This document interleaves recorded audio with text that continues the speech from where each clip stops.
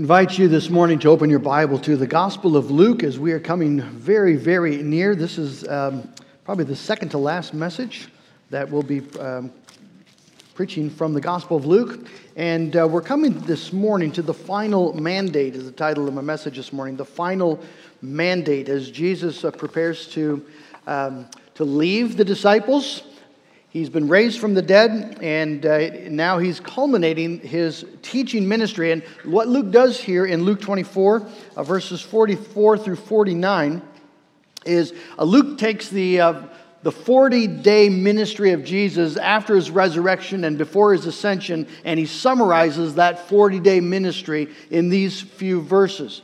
We know that Jesus did not walk and talk with the disciples as he had before his death. He did not live with them in the same way. He appeared to them from time to time. We have 15 reported instances where Jesus appeared, and when he would appear to them, he would teach them. And two specific things. He opened their minds to understand the Scriptures so that they could read Jesus' life and death and resurrection and his redemptive ministry in the pages of Scripture. And one of the fun things to do is read the book of Acts and see how often Peter and Paul and Apollos, anyone that's preaching, Stephen, when they preach Jesus from the Old Testament. They take the lessons they learned from Jesus and they apply them.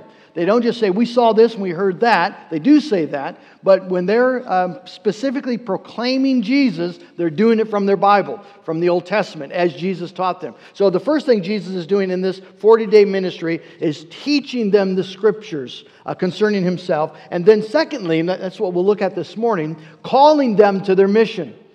He's specifically teaching them their role in this great drama of redemption, that the script includes them. And that's, again, what we'll be looking at this morning. The theme is to be a Christian is to be divinely called to a specific purpose and role in this drama of redemption. To be the church is to be divinely called to a specific purpose and role in this drama of redemption. And so we'll look at that. Let's give our attention to God's Word. Luke chapter 24, verse 44. Then he, that is Jesus, said to them, "These are my words that I spoke to you while I was still with you, that everything written about me in the law of Moses and the prophets and the Psalms must be fulfilled." Then he opened their minds to understand the Scriptures, and said to them, "Thus it is written that the Christ should suffer, and on the third day rise from the dead, and that repentance and forgiveness of sins should be proclaimed in his name to all nations, beginning from Jerusalem. You are witnesses of these things. And behold, I am sending the promise of my Father upon you, but stay in the city until you are clothed with power from on high." Let's ask the Lord to bless his word this morning. Oh God in heaven, thank you that you speak to us in Scripture. And so, Lord Jesus, speak to us today. We thank you that the Spirit has been given, that our minds can be opened to understand these things. And Lord, I pray that we would hear the voice of our Savior loud and clear, calling us to join him in the mission of the gospel in the world. We pray, Lord, you would mold us by your message to us. We pray it in Jesus' name. Amen. Well, brothers and sisters, this morning, as Luke is wrapping up his gospel, Luke wants us to know that the death and resurrection of Jesus Christ is not the end of the story. This past, it was in October, Joanne and I had the opportunity to tour the beaches of Normandy, France, where the great Allied invasion had taken place. And just imagine a soldier after that historic day, June 6, 1944, at the end of that day, standing on the beach and turning to his commanding officer and said, "Well, that was good. Let's go home." And the officer saying, "Well, what do you mean?" Well, the soldier saying, "Well, we came to invade France, didn't we?" And the officer says, "Yeah, we did." "Well, we invaded. Let's go home." Well, it would be foolish, obviously, because the point wasn't the invasion. The point was the conquering of the Third Reich. And that mission had just begun with the invasion. It wasn't over. It was just beginning now in earnest. And in a very similar way, Luke does not end the story of the gospel of Jesus Christ with the death and resurrection of Christ. The final piece of the puzzle is the teaching of Jesus concerning the church's mission going forward. And it's a critical part of the puzzle. All the gospel writers include it in one way or another, the final commission that Jesus gives to the church. Jesus does not say, all right, hang tight, I'm going to go away for a bit, I got to prepare some things, but just keep your head down, stay out of trouble, I'm coming back as quickly as I can, I'll get you out of here. That's not how the gospel story ends.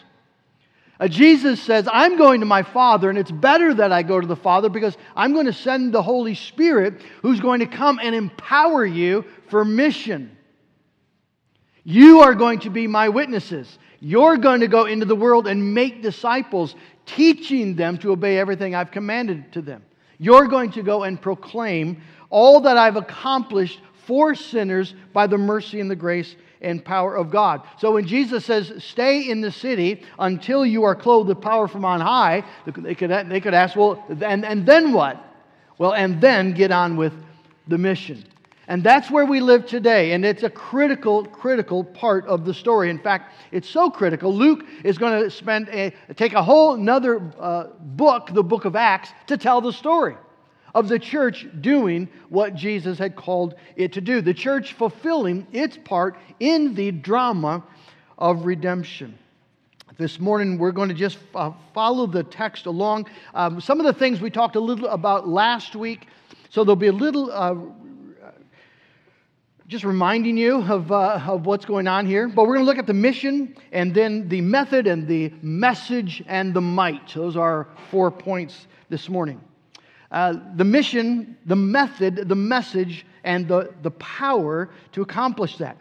We saw last week that Jesus made a very important point to His disciples. That the reason they have a mission is because God Himself in Scripture has called them to the mission. Jesus explains, thus it is written. Those are very important words for Jesus. Thus it is written. The Word of God, the Scriptures, was Jesus' script. He wasn't freestyling. He only said what the Father gave Him to say. And so when He combats the devil in the wilderness as He begins His ministry, you remember, every time the devil would tempt Him, Jesus would say, well, thus it is written. Thus it is written. The truths about God and about what Jesus has come to do. So Jesus says here, thus it is written, that the Christ should suffer and on the third day be raised from the dead. It's all in the Bible. It's all in the Old Testament. And it is written that repentance and forgiveness of sins should be proclaimed in His name to all the nations, beginning from Jerusalem. We touched on this last week. But Jesus is making the point that the mission of the church, the calling of the disciples, is just as much written as His own death and resurrection. His death and resurrection accomplish the great work of redemption, but now that accomplishment has to be applied. Jesus died for people. He died for sinners from every tongue and tribe and nation. And those sinners need to be told what has happened. The word has to go to them. Calvin says the gospel does not fall like rain from heaven. It has to be delivered by the hands of men.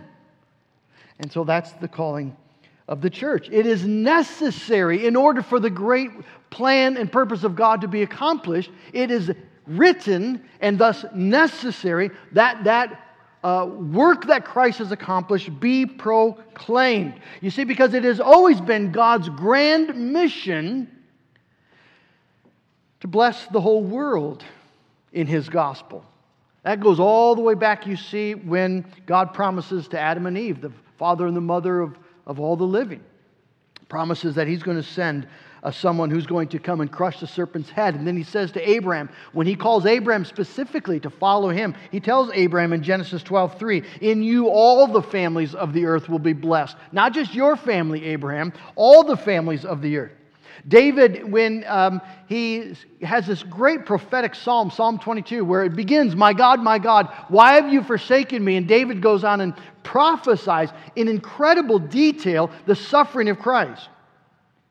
But that suffering has a goal, has an end, a telos, a purpose. And David ends Psalm 22 with these words, verse 27, all the ends of the earth shall remember and turn to the Lord, and all the families of nations shall worship before you. That's why Jesus died, that all the families of the nations shall worship the Lord. Malachi, the prophet of God, speaks of it, chapter 1, verse 11, from the rising of the sun to its setting, my name will be great among the nations. And in every place, incense will be offered to my name and a pure offering. For my name will be great among the nations, says the Lord of hosts. God is not a tribal deity. He's not an American God. He's not a Western God. He is the God of all the earth. And it is His purpose, His commitment to gather worshipers to His name from every corner of the globe. It is part of God's great glory. The question is, how is that going to happen? Well, the Old Testament talks about how it's going to happen. If you have your Bible, I invite you to turn to Isaiah chapter 2. I'm just going to point one place. You could go to many. Isaiah chapter 2. The prophets talk about how this is going to be accomplished. We're going to look at Isaiah chapter 2, verses 2 through 3. Isaiah 2, verses 2 through 3. So we just think about God's purpose. I hope this resonates with you. We should be concerned about what God is passionate about. And God is passionate about this gospel message going out and nations being gathered in. Look at Isaiah chapter 2, beginning at verse 2. It shall come to pass in the latter days that the mountain of the house of the Lord shall be established as the highest of the mountains, and shall be lifted up above the hills, and all the nations shall flow to it. And many peoples shall come and say, come, let us go up to the mountain of the Lord, to the house of the God of Jacob, that He may teach us His ways, that we may walk in His paths. For out of Zion shall go forth the law and the word of the Lord from Jerusalem. And so God's purpose is that the nations are going to come into the New Jerusalem, which is the church of God, as the word goes forth from Jerusalem. And so that is God's mission, and to that mission, God has attached a method. Jesus clearly says that the specific task of the apostles of the church is the proclamation of repentance and the forgiveness of sins.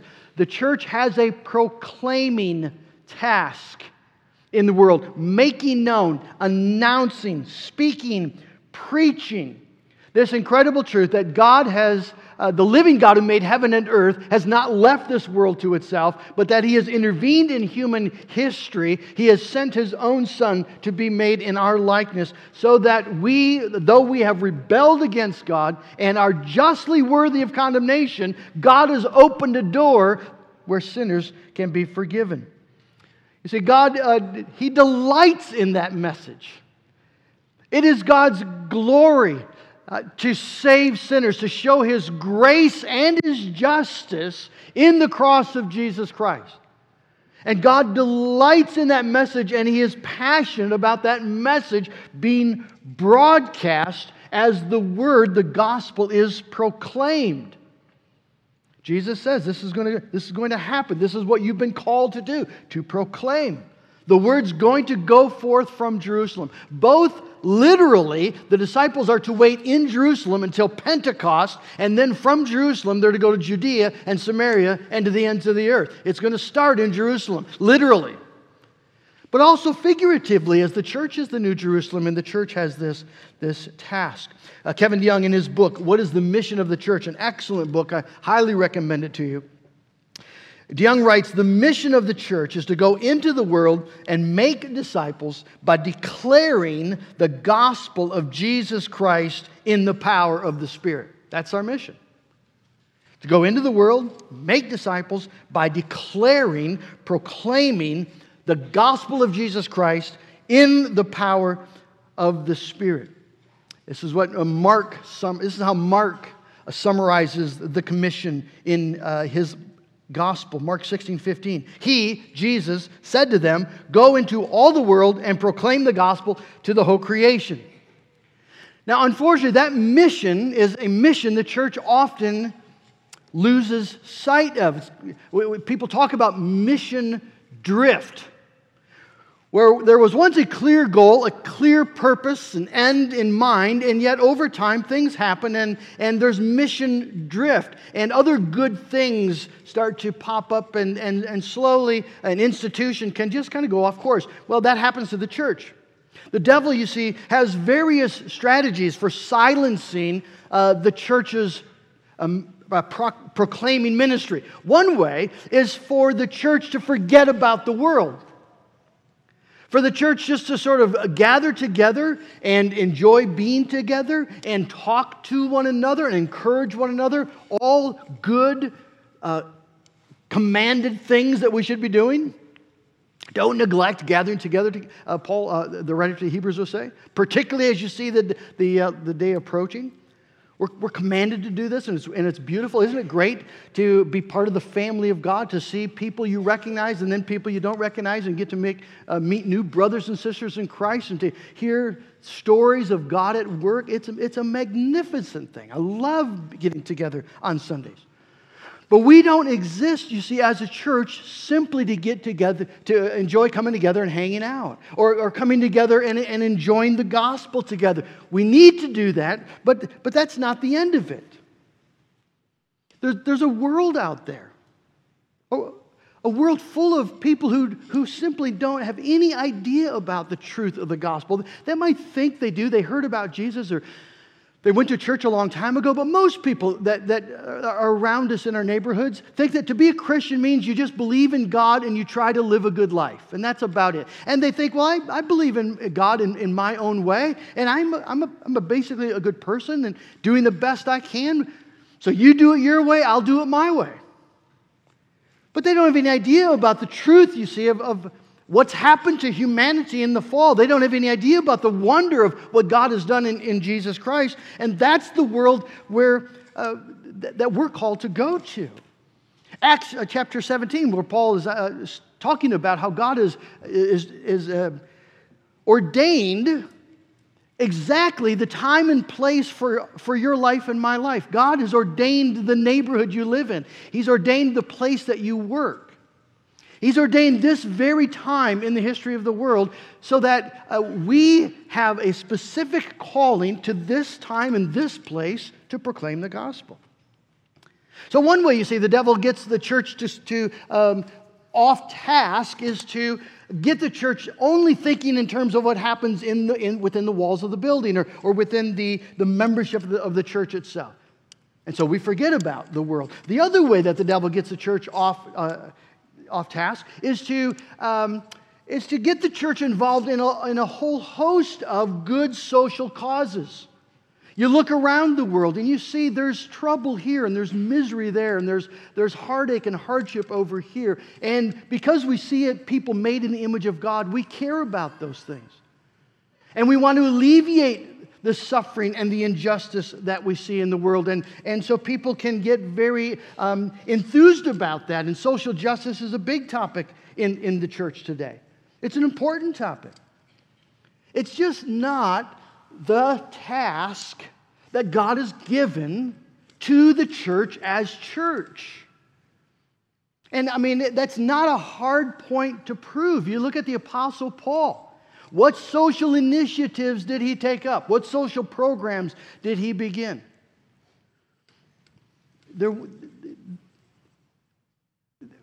He didn't. He wasn't taking on the Roman Empire. He wasn't. There was all sorts of social injustices taking place. But Paul says, "I preach Christ crucified. That's what I do. I resolved to know nothing when I was with you except that message. Jesus Christ died for sin." You see, and the reason Paul is committed to that message is because that's the task Jesus gave him. We don't get to make up our job description. And Paul is convinced, and the church should be convinced, that when we preach that message, social change happens. Study the history of the church. When the gospel is preached truly, as for what it is, God in heaven willing to forgive sinners through Jesus Christ, when that is preached truly, lives are actually transformed. Society becomes transformed. Social change happens by the power of God as the church stays on task. The best thing the church can do for the world is not imitate some social agency. The best thing the church can do is be the church. Preach the gospel and let the power of God transform lives. It's so clearly what God has called us to do. And we have a specific message. So we have the great mission of God, we have the specific method of God, and we have a very specific message. Repentance and forgiveness of sins in Jesus' name. Repentance is the condition. If you go through the book of Acts, and just if you got a Bible study program that you can look all the times repentance shows up, or repent, you'll find that all the preaching of the gospel of the book of Acts, the preaching is a preaching of repentance. Peter does it in the very first sermon. Repent and be baptized for the forgiveness of your sins. It was the message of Jesus. He preached a message of repentance. It's the message of the apostles. Repentance is a condition. Repentance simply means that we need to let people know that there is a God in heaven who is holy and just and good, and that we have sinned against him and continue to do so as we serve ourselves, and that to come to life is to turn away from self and away from sin and turn to God. That's repentance. It's a turning in your heart and mind, understanding that the way of the transgressor leads to death and condemnation, and that when we repent by the power and the grace of God, we have this wonderful promise of forgiveness. But we cannot separate the two. You cannot preach a message of sort of a bland, general forgiveness, that God, He's a loving God, and He cares about you, and He forgives you. That is not the message that Jesus called the church to preach. I remember talking to someone who had been years at an emergent church in town, and asked that person, "How often do you hear the word repentance?" And this person said, "I don't think I've ever heard it." It's a different message. Repentance is not bad news. Repentance is just the truth, you see. It's accepting and acknowledging the truth that we actually have sinned against a holy God, and that God invites us now to turn to Him away from our sin. And the beautiful promise is that God then promises to forgive us. And that is not a little thing. As I was studying this, I think, we hear that term, and we say it, don't we? We sort of tack it on to the end of our prayers. And forgive us our sins for Jesus' sake, amen.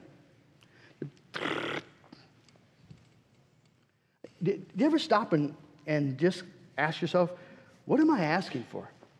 What am I praying about? What does it mean to be forgiven? Friends, it's everything to be forgiven. If you're not forgiven, you're still dead in your sin. If you're not forgiven, you're without God and without hope in the world. If you're not forgiven, you have just a few little years to live in this world, and then you're going to enter eternity without God, and an eternity that includes torment. Jesus talks about a real hell. If you're not forgiven, that's your future. If you're not forgiven, you have not yet really become alive, and you are not ready to die. For those of you who remember back 9/11, one of the things that struck me was the number of reports of people tragically making phone calls from the towers and begging for help and saying, "I'm not ready to die." I'm not ready to die. It is an awful thing. Can you imagine anything more awful than to be at the point of death and realize, to your astonishment, you're not ready to die? You thought there was time.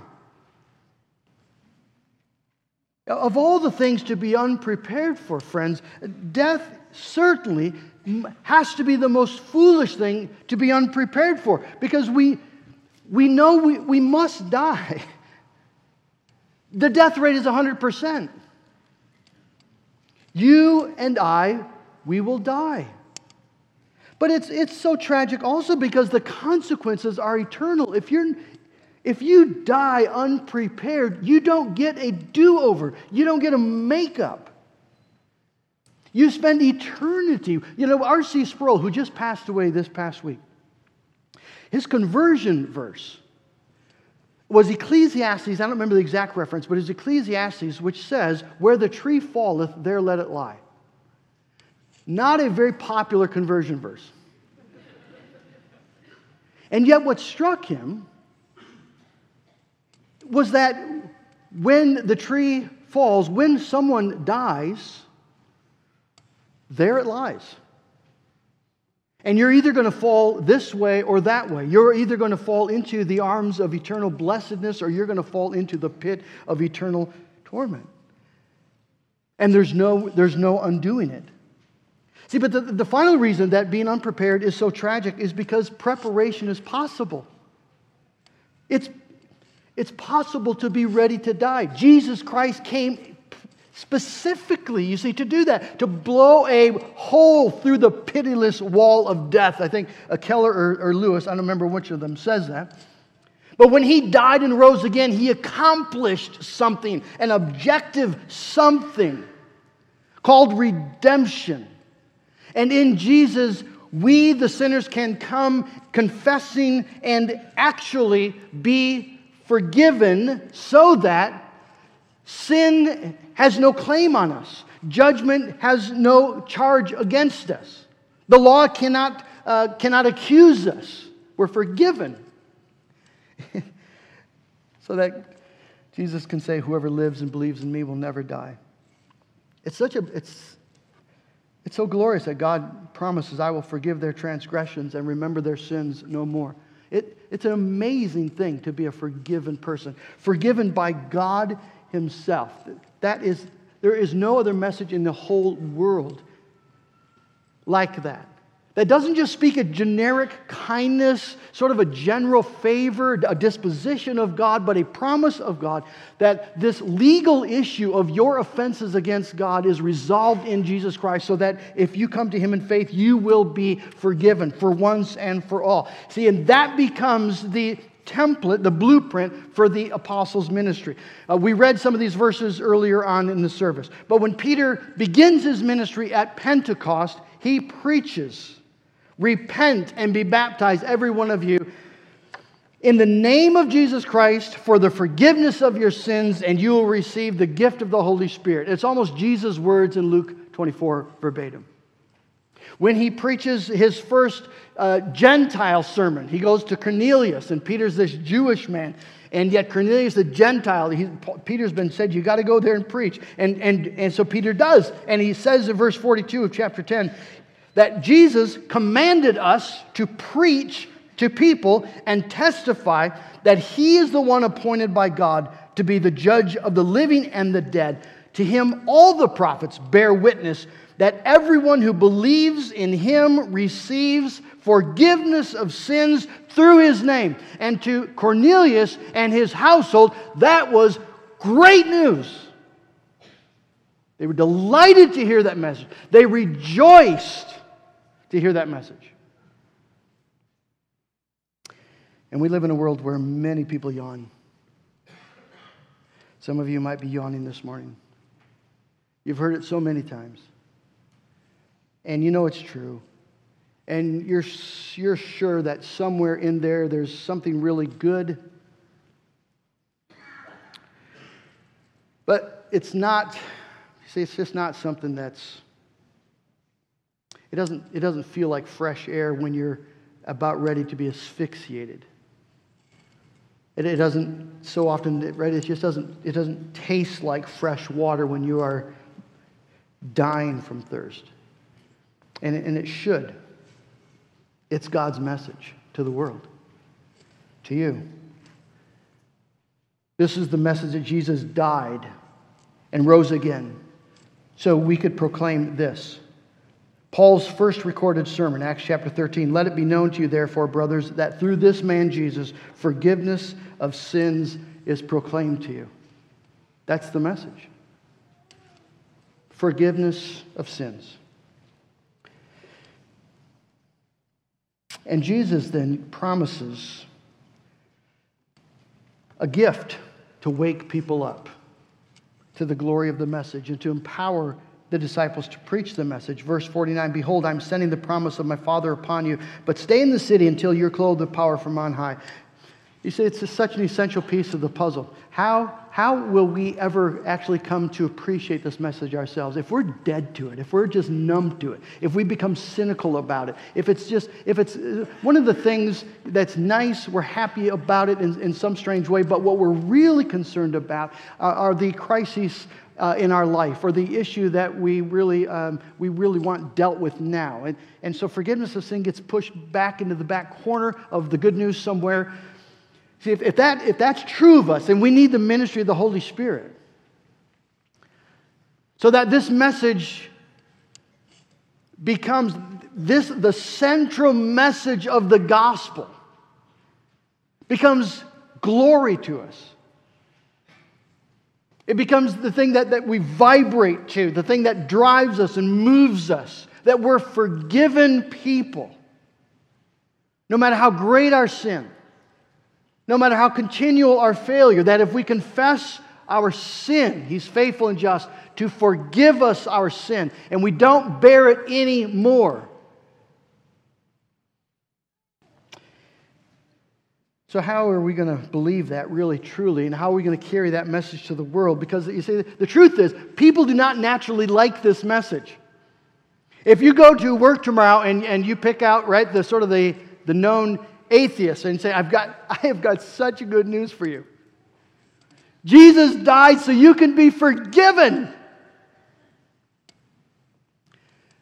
Come back and tell me his response. My guess will be he'll look at you like you're crazy. He'll probably be offended. You see, because it sounds when we talk like that, it sounds belittling. It sounds disparaging. It sounds like we think people are sinners. That's what it sounds like. It sounds like you think people are bad and that people do bad things. And the fact is, most people don't believe that they're bad. And whatever bad things they have done in their past can surely be explained by a bad environment, bad friends, bad day, a bad decision in a moment of weakness, but they're not bad. They're inherently good. I can't tell you how many times people have said in the midst of when we're just talking about the common trials and struggles and failures of humanity, and if you ask them, well, what's your hope when you stand before God? And they'll say, well, God knows my heart. I know. That's the problem. What will you do about your heart?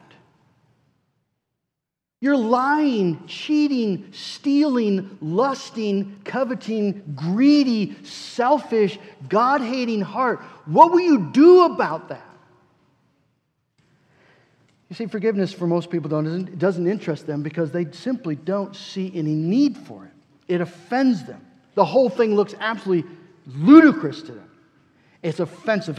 And so how are you going to deal with that? How are you going to get the family member that you love so dearly and yet is so blind to the gospel? How are you going to get them to accept the truth about what they actually are? You cannot do it.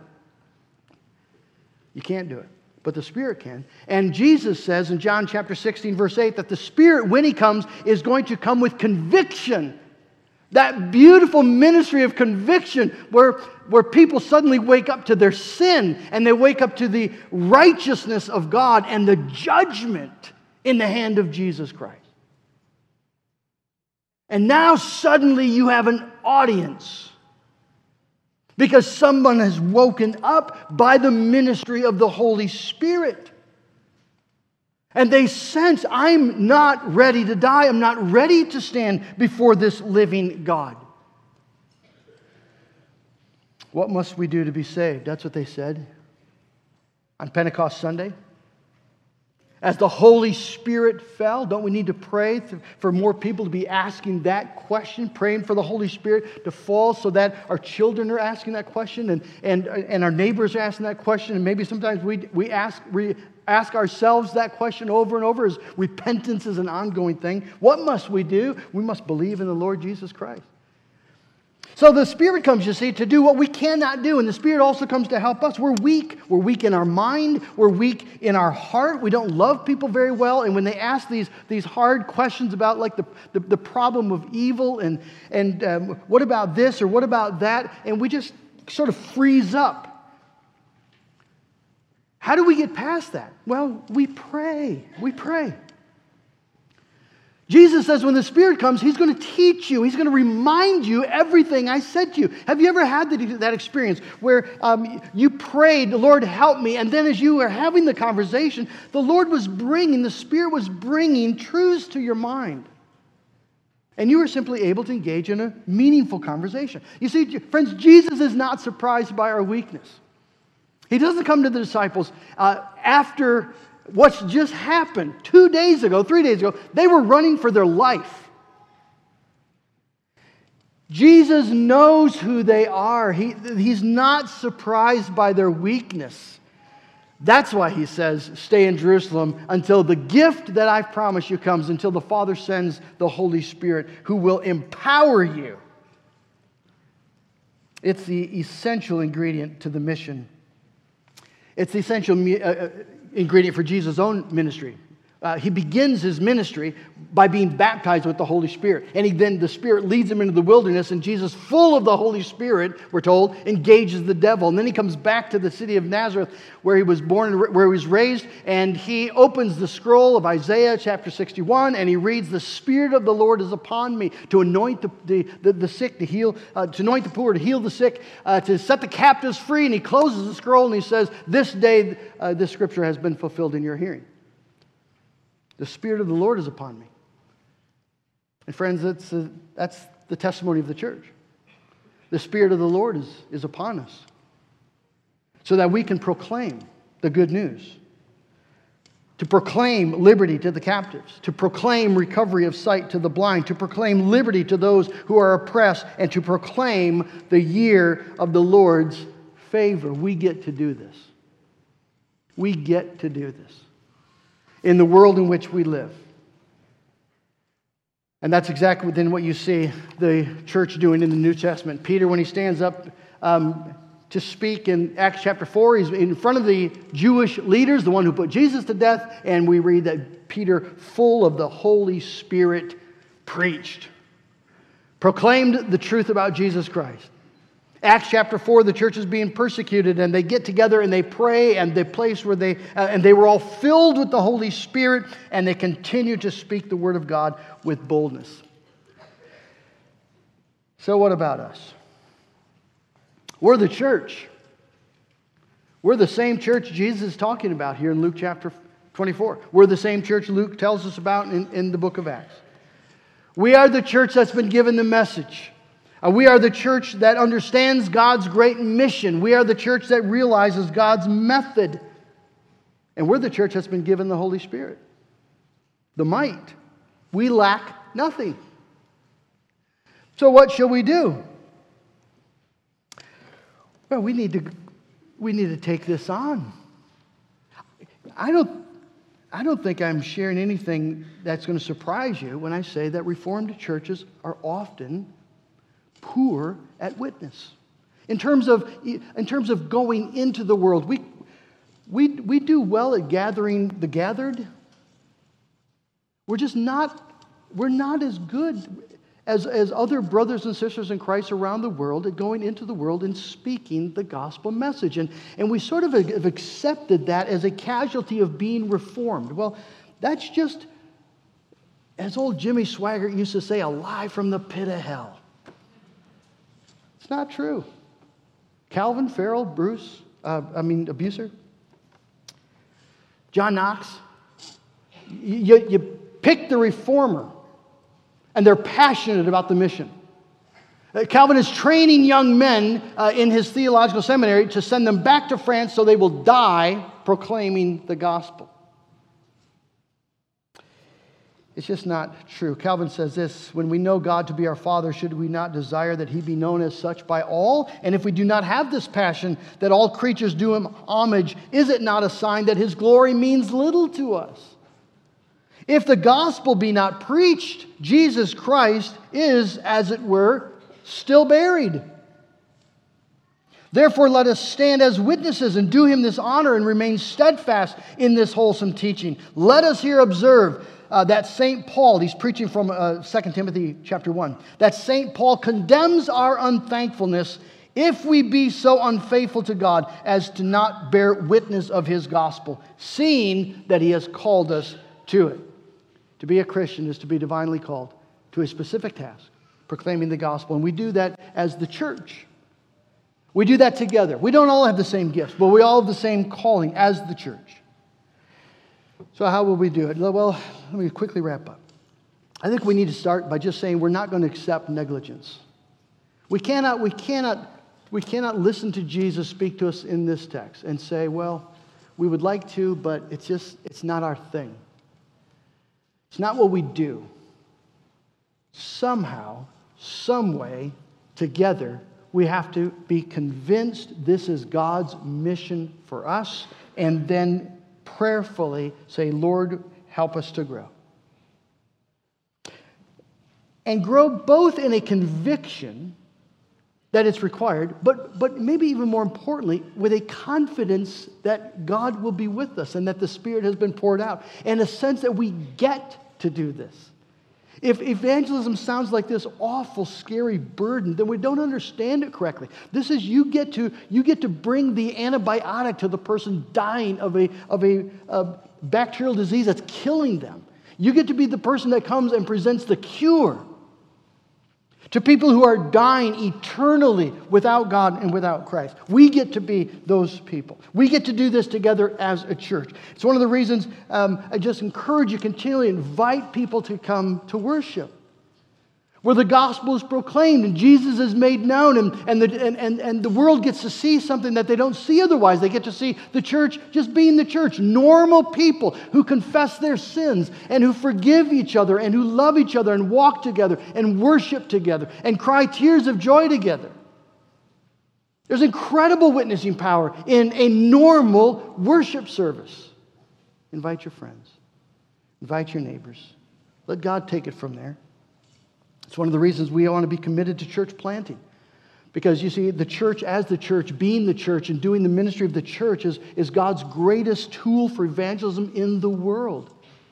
And so let's plant churches all over West Michigan. Don't say there are too many churches in West Michigan. Let's leave that to the Lord. Let's plant, because we know there are people who do not know Jesus, who do not hear the gospel of Christ. We know that's true in West Michigan. And so let's prayerfully move forward, hoping this year to call a guy to come and be a church planter. The money has been made available from the denomination, $40,000, from a fund that someone generously just gave the OPC this fund, and we're channeling that towards church planters, mother churches that want to plant daughter churches. And so we can hire a guy to come and work with us for a year, and then he can take that year to get to know us, and we get to know him, and he forms a group, and we send him out and plant a church. Let's do that together with excitement, with enthusiasm. We get to do this. Let's continue to call each other, to be engaged in mission, to have our young people think about the mission field. Young men, I want to charge you specifically. If you look, most of our young people who go on short-term or long-term mission trips are women. Praise God for our young ladies who are willing to sacrifice in that way. We need more young men to be willing to consider short-term or long-term mission, just to see if maybe this is something God is calling you to. Some of us are getting up towards retirement age. Let's not assume that our 401k is our sort of life raft into leisure, but maybe it's God putting together your support package so that you can spend those years in a meaningful mission in some way, in some place. Let's just pray that the gospel helps mold us as the church. That the mission of God is more consistently and intentionally the mission of your life and my life. That we do ministry together because God himself has called us to it. For his glory, for the saving of the nations, for the magnifying of his name. May God grant it in our day. Amen. Oh, Lord our God, I thank you so much for our Christ, for our Savior Jesus Christ. I thank you for the message that we have in him, that we can be forgiven our sin. Oh, Lord, I pray that we receive that today. Some of us walk under clouds of guilt and shame and fear because we, at some level, have not received the good news. That though our sins were as scarlet, they've been washed as white as snow. Though they were red like crimson, they are as wool. That you've removed our sins from us as far as the east is from the west. They do not belong to us anymore, nor we to them. We've been set free. When the Son sets you free, you are free indeed. Lord, I pray that the hearts that need to hear that truth today would receive it. Lord, I pray for those who've maybe never considered their need for forgiveness. That your Holy Spirit would open their eyes to the truth about your holiness and the truth about our offenses against you and the truth about your wonderful gospel where you gave your Son to bear our sin and die in our place so that we could be forgiven forever. And Lord, I pray that you help us as a church. We want to be faithful. We want God to be obedient to the mission you've given to the church. I pray that we would be people who not only believe the gospel, but we speak it. We call people to come and know this Jesus, to come and worship our God and Father. But Lord, by your Holy Spirit, we pray, you'd give us courage and joy, that we would see things in a different light, we'd not fear the scorn of men. But Lord, we would use our time and our abilities and our resources in every way that we can to engage in this glorious mission you've called us to. And we give you all the praise in Jesus' name. Amen.